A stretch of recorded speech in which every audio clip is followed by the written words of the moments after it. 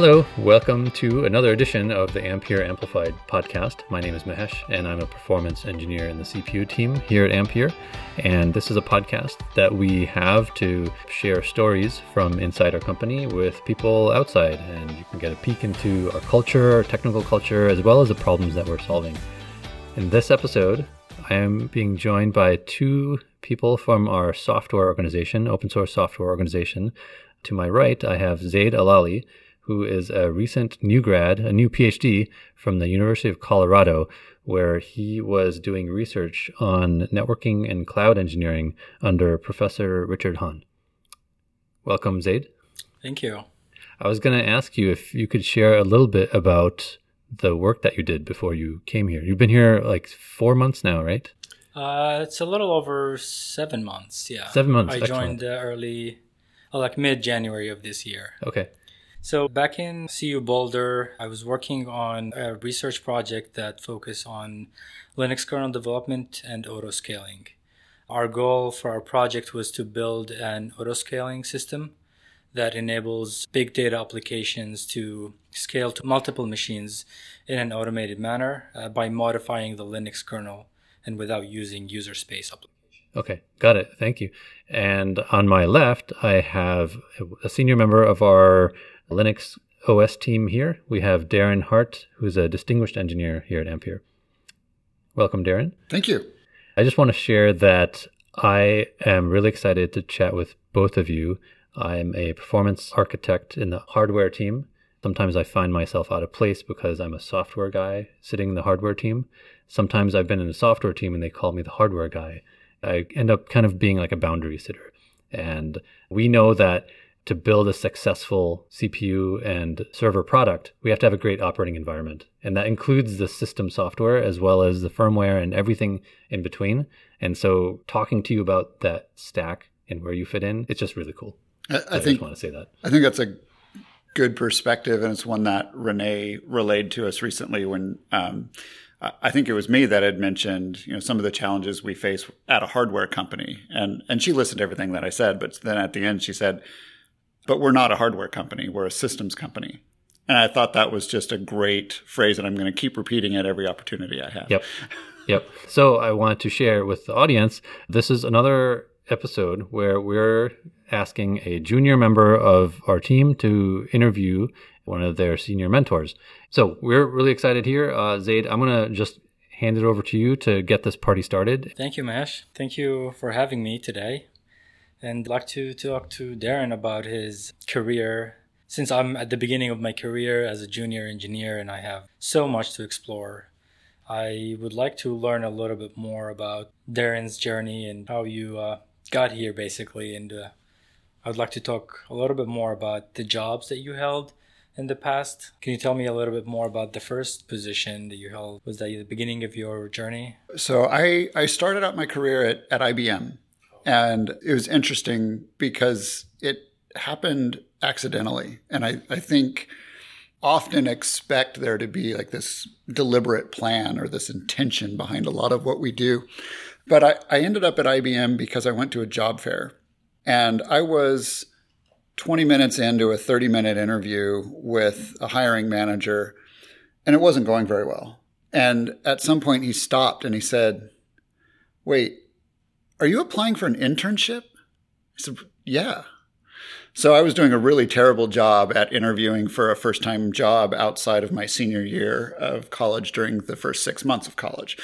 And that, of course, was hilarious and led to me getting hired as an intern at this company. And then from there, you have a network. And once you have that network, your network influences where you go. So while I was working in microelectronics and I wrote some wafer map editing software as basically Paint, that just introduced me to semiconductors. It introduced me to companies like IBM, and it gave me an opportunity to, I think like Mahesh said earlier, as a software engineer, work in and around what is very much hardware, which was also one of my early introductions to Linux. And just it excited me. I was interested in that interaction between hardware and software. I like turning the LEDs on. I like, flipping the switches and seeing things happen. And I was just genuinely curious about how all of this worked. And there was a lot to explore. And similarly, coincidentally, while I was there for my second internship, IBM had a program called the Linux Technology Center. And that was head up by Dan Fry, who was the director of that organization. And I was in Vermont, and he had an office in New York. And being the just expert communicator that I was as a second-year intern, I wrote this director an email that said, "Hey, I'm an intern at IBM, and I like Linux." And he said, "Well, you should come see me." And so I did. And that was just a really fantastic experience. I drove out. We talked about Linux, what he's trying to accomplish in it. It appealed to me. It was interesting. And so from there and throughout the rest of my college career, a couple times a year, I'd reach out to Dan and just say, "This is what I've done. This is what I've worked on. This is what I'm looking for." And he would give me some advice, whether or not to continue with my master's or not. He said. So I did. And then when I was ready, about 6 months before I graduated, I emailed Dan again. I said, "Hey, I'm about to graduate and I'm looking for a job." And he said, "Okay." And then shortly thereafter, I got an email from my first boss at IBM. His name is Tom Hanrahan. And the email read, "Dan says I should hire you. We should talk." And so that's how I landed in my first job working on the Linux kernel at IBM in the Linux Technology Center. The moral, I guess, of that whole story is, your network is a lot more important than your resume. It really has a big impact on your opportunities. And then we tend to select from our opportunities as opposed to invent them, I think, a lot of the time. Wow, that sounds great. So it started as an internship and evolved into a full-time position. Yes. Have you done any internships in other places while in college? Some things that you maybe did not like or was not appealing to you as much? I tried really hard to, and I ended up at IBM each time. So I did, I think just three internships, because the fourth year I stayed to get some coursework done. So the first two I did at IBM, and Intel had offered an internship on a subsequent year, but that was competing with IBM's Extreme Blue program, which I got accepted into. And so that was kind of a no-brainer, which was a technology mixed with business program where you would try to not just do neat things with technology, but also be able to explain their value to a business and why what you're doing matters. So it's a pretty great program with a lot of really talented folks that I learned a lot from. So I was at IBM for the first 7 years of my career, and that was all based on, that was Linux kernel development, primarily focused around real-time Linux. So getting better determinism, lower latency out of the Linux kernel really early on in that part of the development. And that real-time Linux kernel development has always been going to be ready next year for the last 20 years and made huge progress, but it's still a thing that's ongoing. Yeah, to sort of speed this up, I guess, once the real-time work had sort of stabilized and we were kind of known, it was a known quantity, work was clearly winding down around this. This was like the golden era of Linux kernel development at IBM. And it was a wonderful phase, but it was a phase that was starting to change. And I was finding myself sort of looking for that next stage in my career. And I got a call out of the blue from Dave Stewart at Intel. And he said, "Hey, would you like to come work on doing some Linux kernel work at Intel?" And so I just had a conversation with them. It was one of those great experiences where, I was dreading these interviews with Arjen van de Ven, and I met with Dirk Handel, and these really big names in this space. That interview process was also interesting. I remember one of those that I went into just shaking, right? One of those was this person sat down and they said, "So, we know each other from the kernel community. I know what you're able to do. I've seen your work in the kernel. What do you want to know about Intel?" And it was that's not what I was expecting, right? And that really spoke to what's kind of unique about working in the Linux kernel space is your work is your resume and it's public. And not just the code that you wrote for the kernel, but how you defended it, how you talked to people about it, how you iterated on it, how you collaborated with people. It's all up there. When I'm looking at resumes and I'm reviewing resumes for people that work in the kernel, the first thing I do is I go and read not just their, what's their commit history, but also what's their dialogue history. I go and I read whatever they've posted to LKML, right? That is literally there forever. So 7 great years at Intel also, well, 6.5. I didn't get my 8-week sabbatical because I'm an idiot. No, I had a great opportunity when I left, and it was worth making that change. But Intel was interesting because I did a lot of kernel work, but it was in and around the kernel. And it was really at Intel, I think, where I began to think a lot about systems and complex systems and how the work that I did in the kernel affected not just the hardware underneath, but the OS above, and not just that, but the systems that they were deployed in. And there's some overlap between the things that you do in real time with industry and industrial things, and ultimately with autonomous vehicles and safety critical engineering. So I got into the safety critical world, and I spent a couple of years leading the functional safety software global domain at Intel, which really emphasizes our individual role in the systems that we build.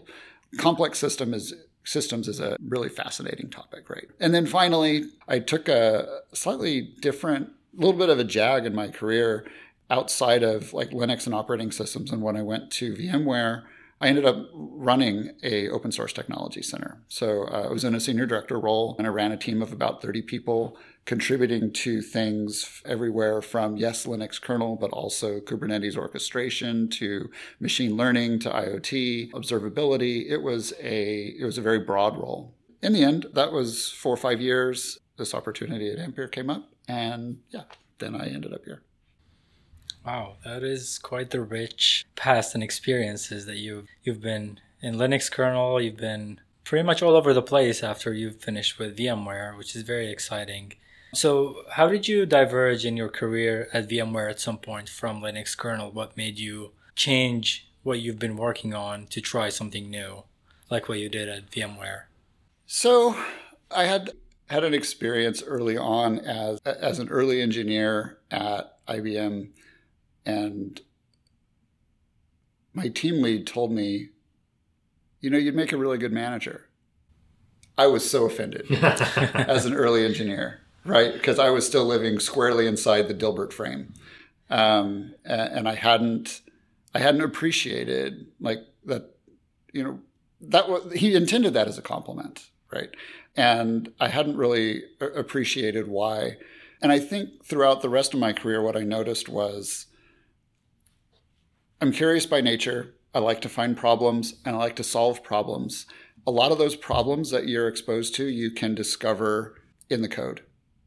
But a lot of problems are not in the code, right? A lot of problems are in the way teams interact, the way we set goals, the approach that we take to solving problems. And what I found throughout my career is I kept looking for root cause. And that kept pointing up, right? That kept pointing me up in the organization.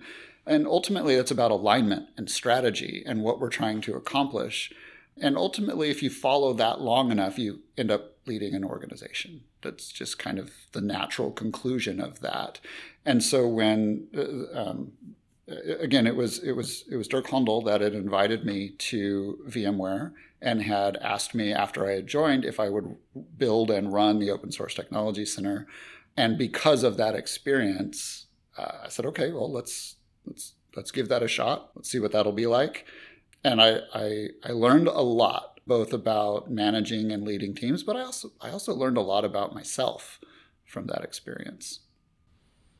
So it's been also, like you mentioned, networking and people throughout your career kind of help shape the path that you go through.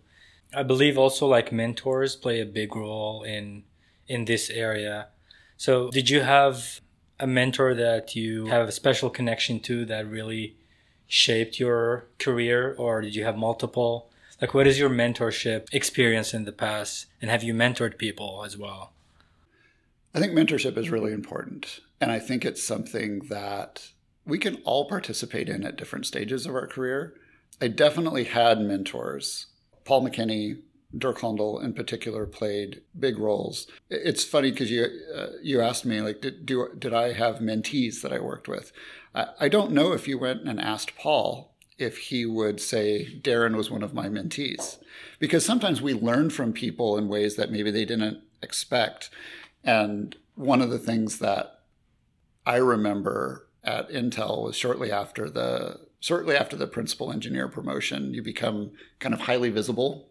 One of the things I remember was sitting in a meeting, something I didn't know anything about, and I was asking questions about acronyms and other things. And after that meeting, someone had come up to me and they said, I think you just taught me a really important lesson about being willing to ask questions. And like, ask the question is something that I share as a like career advice kind of point if people ask me for one. But it came out of that meeting, because if I had the question, somebody else had it too. Turned out this guy had that question and was reluctant to ask it. So I think mentorship, I've had a few formal like mentee-mentor relationships that have evolved, and I've watched, like, some of them were formal because they literally came in as an intern from high school and my title was mentor for them. So that happened. I've done that 4 or 5 times, I think. So it's through a mentorship program. There's matching. Right. And so that's very formal. And I've kept in touch with some of them, some via LinkedIn, right? I've seen them go on to do technology things, to go on to do Linux things. Some of them are off doing management at engineering companies, because we explored some of those things together. And some of them actually still reach out to me today. And I've had a couple of one-on-ones with folks just in the last year, even though we met first time like 10, 15 years ago. It's a tenured position, right? Well, it kind of feels that way, right? And we've both grown since that time too, which is... When you impact someone that deeply, like, they remember that. I remember all the mentors and even informal ones that I've had. And so that's definitely like the bond between you and, Zaid, you and your professor, right? Like, it will always be there. It's a tenured position. For sure, right? yeah. So I always say it's like it's a two-way street. Eventually, like, you start learning from one another. Yeah. But I think the thing that I'd like to say about mentorship is, with the exception of internships, where I think they need to work that way, where they're sort of a formal thing, I think it's much more effective, in my experience, for individuals to choose their mentors than to have them assigned. And also to not expect it to be a very formal thing. Backing that out a little bit, when it comes to getting a lot of value out of a mentor, one of the things that I've done that I think was successful for me, and I've tried to encourage others to follow, is when you're talking about, like, how do I plan out my career and what do I want to do next? And I spoke earlier about how a lot of the time it's not very intentional. It's not a straight line. Your career is very likely to meander around based on opportunity and network. But I think also something that was successful for me early in my career and still is today, is find someone or someone's doing things that you admire and would like to do yourself, and then draw a line from where you are to where they are and call that your current career vector. And you get to pick the direction and the speed that you're moving along in that way. But as you move from you to them, they can help you identify the things that got them there. And there's activities that you're going to go through to do the thing that they're doing. And then along the way, you will change your mind. Right. But you'll have more perspective and more skills and more experience. And then at that point, again, find somebody that's doing the thing that you want to do, and then move your career vector. Yeah. Right? And I think it's important to think of it as a progression that will change. Right. Yeah, that's a really great way to put it. It's more of a vector rather than just a clear path from point A to B. Right. It's like definitely something I struggle with, and I believe a lot of juniors like me struggle with when we think about our careers. Am I in the right path? Am I in the right place? What should I do next? Do I keep doing engineering stuff? Do I want to explore management? Do I start even now if I want to go to management? That's just so many questions keeps someone really anxious about their career choices. But in reality, it's like you mentioned, it's just a vector. You go from one place to another and your path keeps changing while you're meeting more people, having different mentors, having different jobs. And that makes a lot of sense. That's definitely a very good way to put this. I think based on what you just said, though, too, for a lot of people, I think it's important to go ahead and explore those things. Okay, so unpopular opinion, every engineer should be a manager. Walk a mile in my shoes. Yes. Right. Understand what it means to work with your manager to solve their problems, because ultimately they are responsible for the results of the team, and their problems are our problems. I feel like, I hope this is true, I feel like I'm a much better engineer, but more importantly, a better team member by having managed for some years. I think it was a very valuable experience. The fortunate thing is, to your earlier question, am I on the right path, or, are you on a good path? Do you have things that you can learn? Are you interested in the work? Do you have people you enjoy working with? You don't have to answer that. But if those things are true, then you're in a good path, because you have so many things that you can learn and grow and do. And you have to do those things, at most companies anyway, you have to do those things to at least a couple of levels within the job ladder before you can manage, which makes sense. You need to understand the role and the job and the things like that. So I guess you don't have to answer the question, is management the right path? But is spending some time in management a good path or a good decision, or even if it's short term? I would say yes. So like, even if you do it and you decide this isn't for me, and then you go back to engineering, that is probably still a very valuable experience to have. So all of the past experience in your career eventually led you here to Ampere. So can you tell us a little bit more how you basically ended up here? How did you make that decision? Yeah. The things that are important to us change over time. You and I have had some chats just this last week about things that I had forgotten were important to me as a junior engineer that are important to you and what you're looking for, right? What I found while I was running a team that was working across a broad set of technologies was I missed the narrower scope that focused on things that I had skills, that I had relevant experience and ability to contribute to. As a in and around the Linux kernel kind of guy, I didn't have a whole lot of input to machine learning or observability or software supply chain, or like there was a long list of things that my team did that I couldn't really contribute to. And that's normal for a number of roles, but I found that I was struggling to connect and feel very fulfilled in the role that I was doing. It wasn't about managing. It wasn't even about my team. I had a really solid team, but it was about me feeling like I was contributing in a way and to something that I was passionate about. I wanted something where I felt like I was expert in this space that I have some stewardship over. I was looking for purpose. When I started looking for this, one of the things that attracted me to Ampere was, one, I knew some of the people. So I had worked with Maury at Intel for years, and there's a lot of Intel folks here. The silicon operating system software world is even smaller than the open source world. So I knew some folks. That is often a good indicator. Again, your network is a good way to bring you in. I had some conversations with them, but I was looking for a scope and a purpose that was really motivating to me. But more than that, too, I was also looking for, there's a cultural environment, too, that was really important to me to be present in any job that I would move to.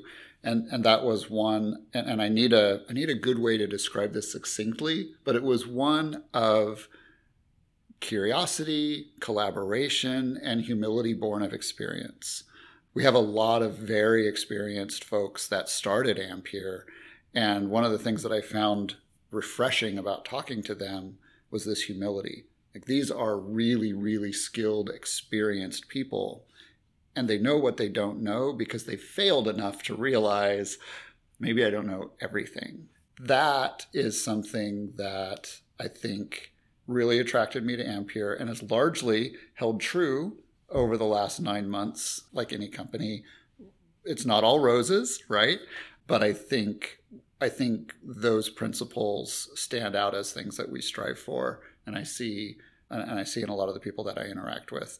Now, how did I know that without working here? Well, I listened to all of these, and I was really inspired by the people that talked about their roles and the things that they did and the things that they cared about and how they went about getting that done. So ultimately, Ampere provided me with an opportunity to come back to something, kind of my roots, Linux, Silicon, enabling, in an environment that provided me with this purpose that I cared about, as well as people that I knew, and an environment of collaboration that I was looking for.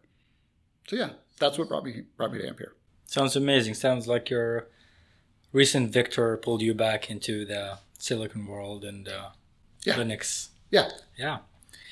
I want to turn that question around to you a little bit first. Yeah. And, Darren kind of explained why he's here and what he observes about the culture. Does that resonate with you now? You've been here for a while. Yeah, definitely. I mean, I've been here for about 6 months and I'm still learning about Ampere and the people at Ampere. Definitely, I've heard some of the talks, some of the podcasts. A lot of what Darren mentioned resonated with me. And it was a little bit tricky for me to make that decision for someone who's just starting their career. Do I want to join a startup? Do I want to come here? I had all of these questions in mind when I was applying for jobs, and especially when I had offers at some point that I wanted to make a choice. Do I go here or do I go to a big tech company? And then at some point, after talking with multiple people, definitely multiple times with Darren and at some point with you, Mahesh, I did feel like this is where I'm going to enjoy working. This is where my contribution is going to have an impact. And the vision of Ampere of building cloud native processors is something that I've already thought about when I was working on my research, because we were working on scaling. And then at some point I had this idea and thought about, we have not explored a lot of scaling opportunity in hardware compared to what we do in software frameworks that we have all over the cloud. And then once I've learned about Ampere and have all these thoughts and talks, definitely hit me at some point. This is where I want to be. This is where I want to start. Good. I'm glad we're legitimate. Yeah. I know we've crafted this culture of learning and growth that Renee wanted to put as the foundation of building here, and it's up to us to continue that. Part of that is uplifting the next generation, and I think that's what's happening now in the open source team here. Yeah, definitely. It's definitely one of the things that I learned about Ampere after I joined, not before, when I started working with the Linux OS team. So all of my team members are really eager to learn, and not just to learn, but also teach each other. The way everybody in my team communicates, the way we try to preserve knowledge and share it with others, makes me feel really comfortable in this environment. Yes, I'm a junior. I don't know as much as anybody in my team because they have much more experience, which sounded really intimidating at the beginning.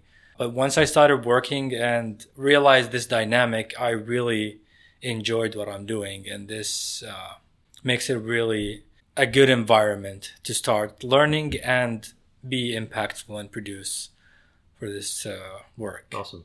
Yeah. Which is also a segue for me to ask Darren a little bit about the OS team. I've been here for 6 months and I'm still learning about our duties and responsibilities. How would you put it in your own words? What is the mission of the Linux OS team? Yeah. Good question. I'm actually, I think mission statements get a bad rap. I actually think they're really important because and if not a mission statement, but guiding principles to help us make objective decisions about the work that we do. But the Linux kernel team here at Ampere has sort of three major areas that we contribute to. One is very much silicon enabling. So we're building new stuff. The Linux kernel isn't always ready for it. So we work to get Linux ready for Ampere Silicon. What that means early on is often not writing a bunch of new Linux kernel code, but using Linux as a way to debug our early designs. So whether it's emulation or virtualization or emulation or however we're running this stuff before we get parts, or very, very early parts, right, and that we're bringing up. You might think of an SoC as something that's like done and baked and you receive it and then you test to see if it works. But it's actually not like that at all. There are, more than 50 billion transistors in these things, and there's tons of software that runs inside the SoC or on the platform before you get to the OS, which means there's just a ton of little knobs or tweaks or tunings that can be made to build the final product. And Linux is actually one way that we can get visibility into whether or not those things are right. So the very early stuff that we do with Linux is actually not about Linux at all. It's about using Linux to shine a light on, hey, from an OS world, when the system gets to this state, we should go here, then there. But we actually went here, then there, then way over there. So that's probably a problem with X. And then we find that team and we go back and forth and share the visibility that we have with the expectation of where it should go, with the expertise they have in how to get the thing to do this or that other thing. And so, stage one is early bring up, apply Linux operating system expertise to try and bring a part out. At stage one, would you say that one of the ways that makes you good at what your job is, it's not about writing Linux code or drivers. It's about reading the code, seeing where it goes, and debugging. And a lot of this is how well you've debugged in the past and knowing where to look. I think that's a very good description of so much of when we say I'm going to be a Linux kernel engineer, what we really mean is I'm going to spend 99% of my time reading code that other people wrote. Mm-hmm. Exactly. And then trying to figure out how to make it better, maybe, or using it to solve some other problem. It's a very mature code base, right? So absolutely. The early stage of bring up relies heavily on past experience with how the kernel is supposed to work, and then knowing when it's not doing that, and then applying the tools that you've developed to be able to trace that code, find out what it is versus what it should be, understanding the interface between the kernel and the firmware, the platform that's presented to the kernel, and knowing what to expect there.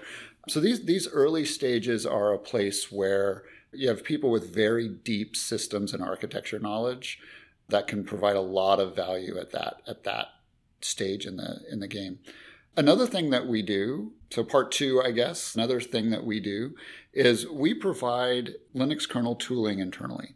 We try to keep our kernels current. We try to bring in early integration of patches that are being worked on, changes to the kernel that are being worked on, to get them integrated with other changes, and to make them available for the different teams across the company to be able to look at them. So that means, hey, the performance engineering team, their focus is performance engineering. They can and do configure, build, and patch kernels, but anything that we can do to sort of consolidate some of that kernel engineering work so that they can make progress on the work that they do.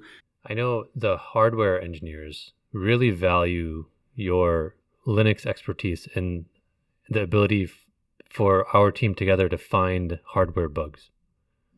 So we're using your very mature code base as a checker, right? We're like, oh, it shouldn't be doing this. It really is something either configured in the silicon wrong or a real bug, and we've definitely found actual logic bugs this way. Right. And then to make that available to these other teams, we have to also apply sort of similar. There's as much expertise in how to configure and build a kernel and run a kernel as there is in like how to actually write one. It's maybe not exactly true, but there's a lot of knowledge that goes into how the kernel is huge. It's 15 million lines of code. There's 20,000 configuration options that you need to be able to deal with. So having a team that is able to put out here's a tiny kernel, here's a larger kernel, here's an environment in which you can run it, that's valuable to the rest of the company that may not have all of that expertise sort of consolidated within their team. Yep. So that's an internal deliverable that the Linux kernel team is responsible for. And then the other side of things that we're continuing to work toward and being able to do more of is to, when we do have to write new drivers, or when we do find that, hey, this part doesn't perform as well as we wanted to because of whatever assumption exists within the kernel, we engage with the Linux kernel community and we work towards coming up with a solution to either a longer term difficult problem that isn't necessarily, hey, we're missing a driver, we need to write a new one, but there's this strategic thing that needs to happen, or the way we think about things, or the heuristics are off, or whatever needs to be tweaked sort of going forward in time is an ongoing thing. But any of the work that we do to fix bugs, write new drivers, all of that is done upstream first. And so that's all outward facing. We have some internal review that we do first just to make sure that we're not throwing garbage over the wall, right? But the third part of what we do, of course, is contributing to Linux itself. And I believe the Linux OS team is also new and still growing. So my following question is, for someone thinking about joining Ampere, in particular the Linux OS team, it was a little intimidating for me to apply first because I wasn't sure if my current knowledge and experience in the Linux kernel is going to be enough to actually start contributing. Like you mentioned, our team mainly contributes to upstream, and we're talking about a huge project with contributors from all around the world. So at first glance, when you think about it, there's going to be a push to upstream where we're going to have reviewers from all over the world trying to review your code, at some point approve or decline your commit.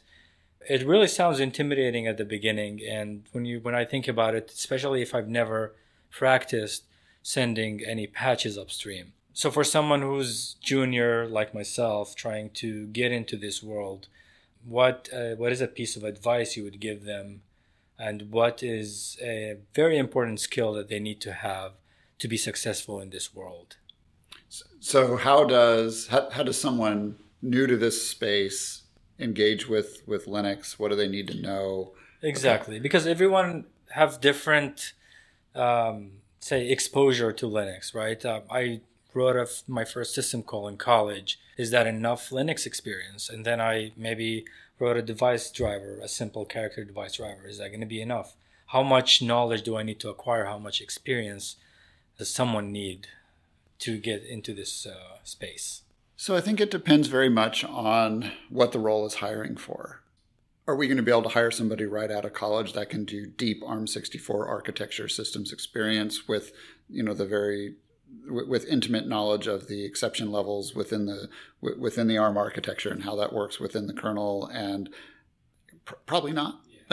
Yes, I don't want to say that person doesn't exist, but there's probably 3 of them out there that we could try to attract. That takes time, it takes experience. And so one of the things that I think is important in building a healthy organization is to keep, you can use the word bench strength, you can use the word hiring it, you can say hiring at all levels. There's a phrase that I'm forgetting here. We call our team the junior varsity.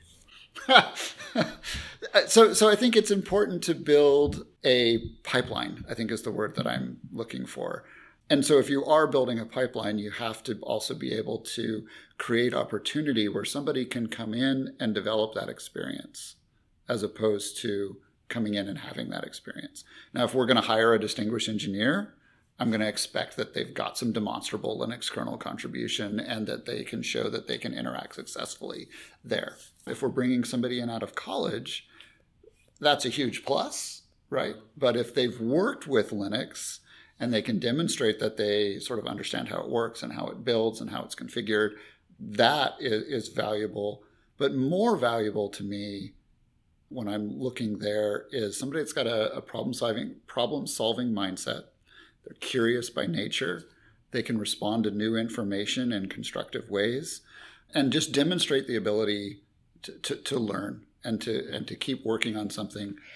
I think in terms of skills, I'm sure I should say something about, knowing C and understanding compilers and having taken a compiler class and like all these things that I should say about this. But I'm going to say if I had to pick 2 classes that I would love for every new hire to take, that would be persuasive writing and statistical analysis. Wow, I did not expect that. I kind of saw that coming. I was going to jump in here and talk about like persuasive communication is important. You had mentioned before the entire Linux kernel history since 1990 has been on public display for anybody to see. So all of your foibles and issues are now there also, right? And people are like, oh yeah, I'm a different person now. And they regret some of the things they said in 1992. And so that gets to, there's such a vibrant community, and a vibrant community is filled with so many different personalities. And that creates this diverse culture as well. So part of your job is to navigate all these wonderful different personalities in the LKML and the conferences and so on. So continuing your answer, how do you do this? How do you manage to persuade people?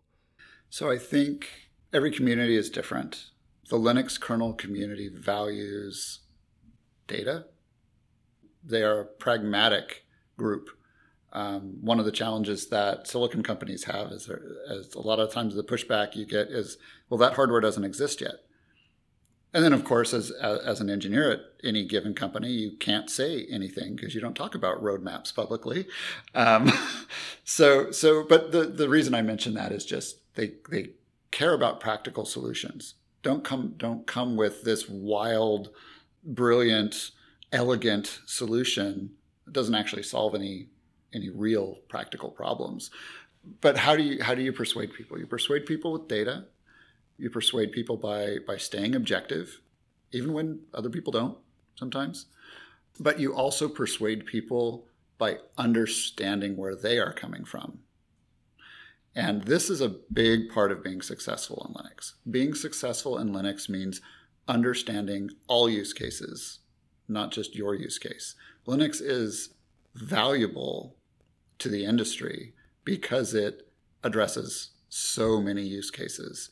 For an individual or a company to come in and make a change without considering how it affects everyone else is a surefire way to get that change rejected, but to also harm your own ability to make changes in the future because you trust it a little bit less. Like, you sent me a change that broke dozens, hundreds, thousands of drivers because you didn't even bother to build what you don't care about, even though what you did affected those other things. It's really important to understand the broad set of use cases that make Linux so successful. Linux is successful because any complex system is successful because of broad, heterogeneous deployment and testing. And so when we submit changes to the kernel, for example, there's a couple of tests that you always run. Make all yes config, right? And the make def config and make all mod config. And what these things do is they build absolutely everything and the default. And this is one of the best ways to make sure you don't break Linus's computer, which is also one of the top criteria for getting patches merged. So here's a question. Some of your job is to make sure that you don't break others. How much of your job is also to see patches that are incoming from other companies and make sure that they've done their due diligence, but maybe they're stepping on your toes as well? Yes. So one of the challenges I think in the Linux kernel world is when somebody says, I want to be a Linux kernel engineer, what they often mean is, I want to write new Linux kernel code and get it upstream. But if you go and you talk to the maintainers, I maintained a subsystem for about 5 years. This is similar to like walking a mile in their shoes or being a manager for a few years as an engineer. If you talk to the maintainers, very few of them will say what I need is more code contributors. No, what they need are more people that will review patches and read code. So a great way to build credibility and add value to the Linux kernel community is to review incoming code. An easy way to do that is, or an easy way to justify spending the time on that is code that affects your platforms. If this is something that you care about, try to make the time to review those things, provide feedback, test it, let people know that you have, or better yet, start to become a known quantity, an expert in a given field within the kernel that you can slowly start to contribute to by just reviewing patches. Some people have made their entire kernel careers out of reviewing other people's stuff and then automating that job away. Not really. CIs are great. they are great tools to shine the light on the right spot for a human to go dig in, right? Yeah. Yeah, so that leads me to getting a little bit more technical. And I believe for all this to work, you have to have a good skill set using tools like Git in order to submit patches. And we've had this conversation before about Git hygiene and how important it is to have good practice of Git. Can you tell us a little bit more about what is a good Git submit or like Git message that you can write in order to send it upstream and it can be properly reviewed and eventually accepted? So thanks for bringing my soapbox in for me. Let me get up there. So I think Git hygiene or Git best practice is tightly coupled with the two things that we talked about earlier, which are persuasive writing, as well as understanding the impact that the changes you make to others. This is a kind of a we before me kind of thing, or a systems thinking where you understand the bigger picture. Understanding our deliverable is key. So I could go through, a list of things that make up a good Git commit. You go read Chris Beam's good Git commit, right? You get 7 things about how long this line should be and what voice you should be using and where to put spaces and lines, and that's all good. But we will do those things naturally if coming into this we fully understand our deliverable. So a lot of people think of software as files, functions, variables, classes, right? So I take the position that software is not made up of those things. Software is not functions and variables. Software is a collection of change. If somebody sends me a snapshot of the Linux kernel, that's next to useless to me. What I would really like to see is the full Git history. Because if I have the full Git history, I can understand why every line of code exists. Not just why it exists, but why the person thought it should exist, which is even more valuable. Because when code comes in for me to review, I could review it for correctness, but that is dependent on my understanding of what it's supposed to do. So in order for me to review code, I need to get inside the head of the author and understand its intent. And so as an author of code, it's important for me to understand that I'm not delivering code, I'm delivering change. And then the other thing I need to understand is there are not enough code reviewers and maintainers are overloaded. And so this is not just me being nice to maintainers. I want to get my code in. So the best way for me to get my code in is to make it easy for the maintainer to make progress by being the lowest hanging fruit on the tree. The lowest hanging fruit on the tree says, I experienced this problem. It looked like this. I researched these approaches and this one solves the problem by doing these things, right? And then you say, this is why it was a problem. I did explore these other things, and this is the thing, and this is how I intend to solve it. And so now I have a list of what I should expect from this patch. And now when I'm reading through the patch, I can say, they said they were going to do this, this, and this. First of all, does that make sense? Like before I get into the nitty gritty and I read the code and everything else, like, does that sound like a plausible solution? Yes or no? If it doesn't, We don't need to go nitpick their code. We can just say, the approach is a challenge because of whatever. But let's say we agree on that and we start going through the code. As I start going through the code, what I can see is they said they were going to do A, B, and C, which I see. But then there's this other thing that's in here. And this happens a lot. Maybe it's just extra white space. Maybe they added a print statement that they forgot to remove. Or maybe they accidentally included a file that they were working on from another patch set, and it's just sitting here, right? If I documented my change properly, then I can review the code to see that it implements the change and only the change that they said they were making. So that's the kind of thing that we want to communicate to the maintainer as part of our change. So that's really about getting inside of the author, understanding their intent. Communicating intent is super important.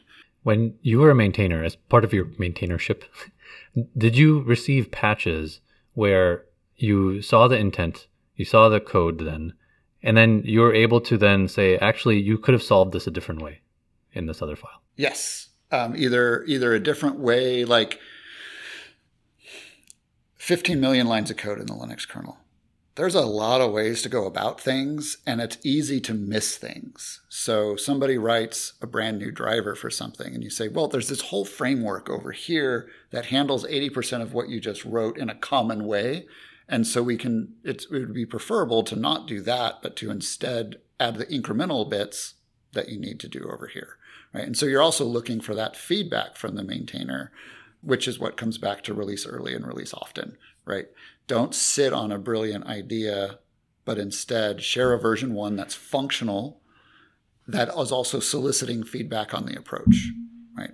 So that part's really important. I think the other part that's really important in terms of communicating change to someone that needs to review it is to do so in a way that makes it easy to consume.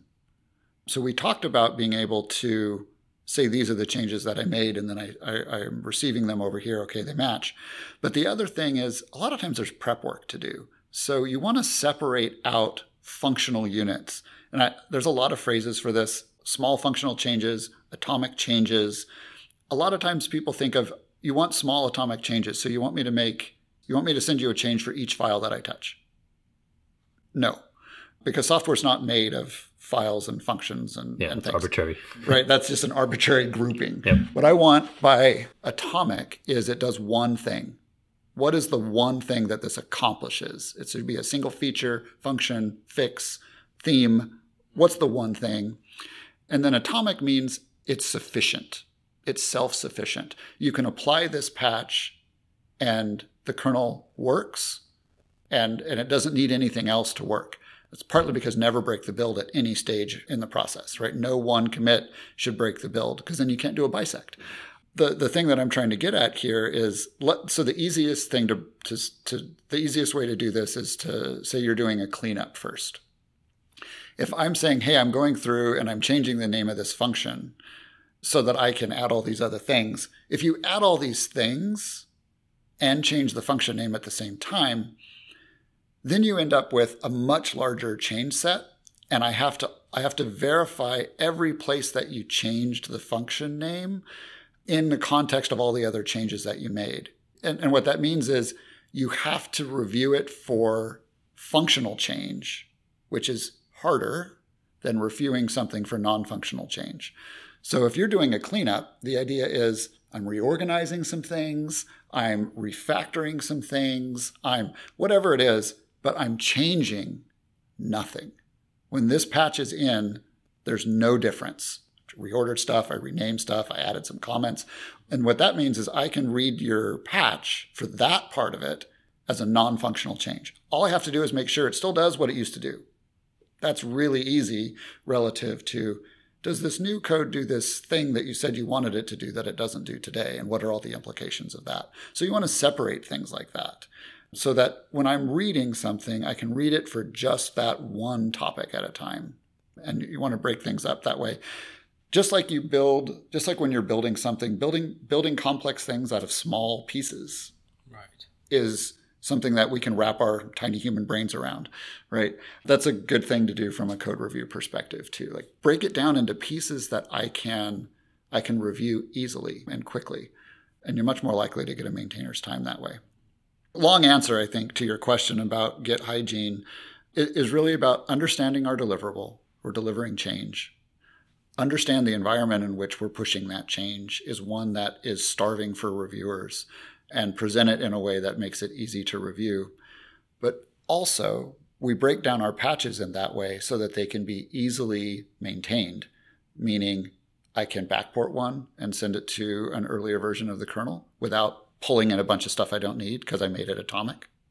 It means that when I'm bisecting a fix, or I'm bisecting a bug, meaning I divide and conquer approach, right? I can go through each one of those patches and the kernel will work at every single stage so I can identify the one thing that broke it in the future. A lot of times you'll get pushback that says, hey, I'm in a rush and I don't have time to refactor these things, or I don't have time to write a compelling Git commit message or whatever. It's not a good argument because you have so much, if you're the author, you have so much valuable experience embedded in your brain from the week or 2 weeks that you spent debugging this problem. Share that knowledge, right, with others, and it's going to take you a few minutes to do this versus the time that you spent debugging it. And that kind of comes down, I made an assertion, it's going to take a few minutes if you know your tools, right? So take the time to learn Git, take the time to learn how to use interactive add, understand interactive rebases, know how to split changes that show up in the patch, learn how to refactor, squash, just generally rebuild your Git history in a way that you can communicate it effectively. It's time well spent. Oh, that's very informative. Thank you. So that leads me to my last question. I understand you probably use tens of tools every day. Is there any particular tool that you feel like it's underrated, something that you probably use on a daily basis that makes your job a little easier? That's a really hard one to answer. Probably because I could pick a bunch that would really date me. We had one of the previous podcasts in this series, we were talking about tools and how tools get created. And there's always some problem that existed first before the tool. The tool wouldn't be there unless the problem was there. So you could turn this around and kind of say, what problems do you face and what are the tools that help you? Yeah. Well, I think data collection and processing is something that is a big part of what we do as kernel developers. But when I say kernel developer, that is not a very precise term, right? There are so many areas of the kernel that need different tools, right? I'm not going to try and give you a good tool to use for a GPU driver. I know nothing about that. And so there's a big space there that I just don't know. But for the types of things that I've worked on, which typically focus around core kernel stuff, scheduling and locking, and that's about tracing and collecting lots of data and being able to post-process that data. So there's a couple of things that I would say I found to be really, really valuable. That's going to be just your standard Unix philosophy and tool sets, understanding piping, grep, sort, sed, awk, and being able to process that data live on the command line and get the information that you need. I think another one I'll throw in there is getting good with a spreadsheet. There's a lot you can do on the command line, and I've honestly spent most of my time in the command line. But a lot of folks don't get past using a spreadsheet as digital graph paper with maybe some. But learning how to manipulate data in a spreadsheet to visualize what you want to see, I think is a very powerful tool. So yeah, becoming expert in that is useful. And it doesn't need to be a spreadsheet. It can be getting good with using R, something I'm not particularly good at, for statistical analysis, or being able to visualize it with a tool that's easy to pipe data into, like GNUplot, to be able to create useful, if not all that aesthetically pleasing, plots, dating myself, right? I believe there's also a bunch of Python libraries that are available for visualizing data. Yes, Matplotlib is one of those, which is very useful. Which tools are you at your disposal? Which ones do you like to use now? I mostly, for visualizing data. Take a broader question. Mm-hmm. What do you use in your normal day-to-day debug or coalescing of data? What are the things that you are drawn to now? So for debugging in particular, if we have to pick, mostly in user spaces, it will be GDB, like setting breakpoints and starting from there, basically. In the kernel side, it's something I am still learning. I started learning KGDB a while ago. It's a little bit more complex to use, where you have to boot into a virtual machine and start debugging from there. I guess the first time I started debugging without learning any tool was interesting. I was a bunch of print case statements because I didn't know how to deal with the kernel. How do I actually set breakpoints? How do I debug in the kernel? And then I've learned about the kernel dump and the log files where you can actually collect things. But like Darren mentioned, I found it really powerful to learn how to use grep, piping, awk, getting all these tools in your disposal and just write it in a single command, and you have a dump of information that you can just immediately use. I've also found it really empowering to use Excel. I didn't know how to use Excel, at least very well in the past, because I thought it was just a spreadsheet that shows a bunch of data, and you can just maybe sometimes visualize that data. But actually, you can do much, much more than that. One of the early projects I worked with Darren at Ampere was fixing some of our GitHub pages to update the backporting to CentOS. And then at some point, I learned how to connect tables from a website online and have that table in Excel update automatically when the website changes. So having this at your disposal and then learning how to import and export data from Excel was also empowering. So all of these tools that I've learned, and I'm still learning how to use them even more, I found really, really helpful. And it can save you a lot of time. And I didn't know about that either. So I learned that from Syed myself. Excellent. Yeah. Cool. I do have one question for Darren. You've had quite a long career and have grown a lot over the time and influenced a lot of people. And you also have a great family life. I want to just kind of share with us, like, how can you have it all? How are you able to be who you have to be for your family and also be a leader at Ampere and the Linux community? There's a few assumptions in there that we should probably unpack. And that's a deep one. I think one of the important things, I wish I remembered where I read this, but there was an article that talked about the ebbs and flows of the cyclical nature of our careers. And I think it's really important to not look at someone's highlight reel to compare it to yourself, right? I've worked really hard at trying to find a good balance, but I've also failed miserably at it in the past in my career, where I worked too much, where I worked to the point where I was irritable and no fun to be around, where I stuck on projects too long when I should have moved on because I felt some obligation to do so. So there's a cyclical nature to our lives, I think, where there are times when I've been a better husband and father than I was an employee. And there's probably times when I've been a better employee than than a husband and a father. But so with that said, I think learning how to set boundaries is something that has been difficult for me. I tend to be drawn to projects that I'm passionate about. So it's easy for me to spend way too much time on them. And I can be very one-track minded. I think a lot of engineers can be. It's part of being able to spend absurd amounts of time on hard problems is part of what allows us to do our job. But it can be tricky to manage. And I think for myself, I am a collector of hobbies.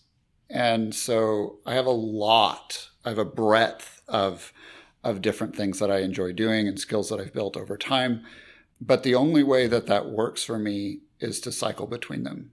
I don't write code at home and learn to make bread at home and build a shed at home and build cabinets at home and make toys for my kids at home and go hiking with my family. And I don't do all of those things in a month, week, or even a year. So I people ask, like, what are your hobbies? I'm like, well, I collect hobbies. And this week I'm, building windows for my shed. Another week I'm playing Gran Turismo with my son. Another week I'm, whatever. But I think setting boundaries is important. And I think scheduling things is important. If you're like me, scheduling things is important. Trying to connect with my daughter was something that was tough because we don't have a lot of overlapping hobbies. We have very similar personalities, but not overlapping hobbies. And so the things that came maybe naturally to my son and I had to work at harder to find time to connect with her. And we've been really successful in scheduling time every Saturday to go get breakfast together. Every Saturday from 8:30 to 10:30, my daughter and I go get breakfast. And we talk about something. Because it turns out one of her hobbies is talking. And so just making that time to be with her helps. I don't know that I did a very good job answering that was your an question. Excellent answer. One of the things that I've seen you do as part of your team, just putting a spotlight on your collection of hobbies, is that every Friday you have this post that you put on Teams and you're like, this is what I'm doing on Friday evening. And it's the shed or making an Ampere logo out of 3D printing, all these things. And then what happens is that it creates this culture and other people also then share like, oh, guess what? I ran a triathlon this weekend and I did this. And it's a way for us to get to know each other through this medium. And that was a very Ampere specific thing, that Friday post that we do. Because I think these things that we do to try and connect as people is very, very dependent on our given circumstance. At VMware, we did this very, very differently. People needed a different sort of outlet. So we did it. We had a different thing. When I was at Intel, it was very different because we were all in the office. And so we had a different way of connecting. Here at Ampere, the way we use our team chat is different. The Friday post was a way to make this like really, really lightweight, just like, here's a little bit about me. Go ahead and share if you'd like, right? So, yeah. That's definitely a great way to show the human side of people at Ampere. We're not just engineers. We're not robots. Yeah. Yeah. I really do appreciate that as well. Excellent. So we're near the end of our time. So I want to thank both of you. It's been a real pleasure to have you here, especially because I know both of you have listened to podcasts before joining this company. And it's cool to see now the next generation of people who have listened join the company and are now doing a podcast with us together. So it was a real treat. So thank you so much, Zaid Alali and Darren Hart. They're both in the Linux operating system and open source software team. Thanks for having us. Awesome.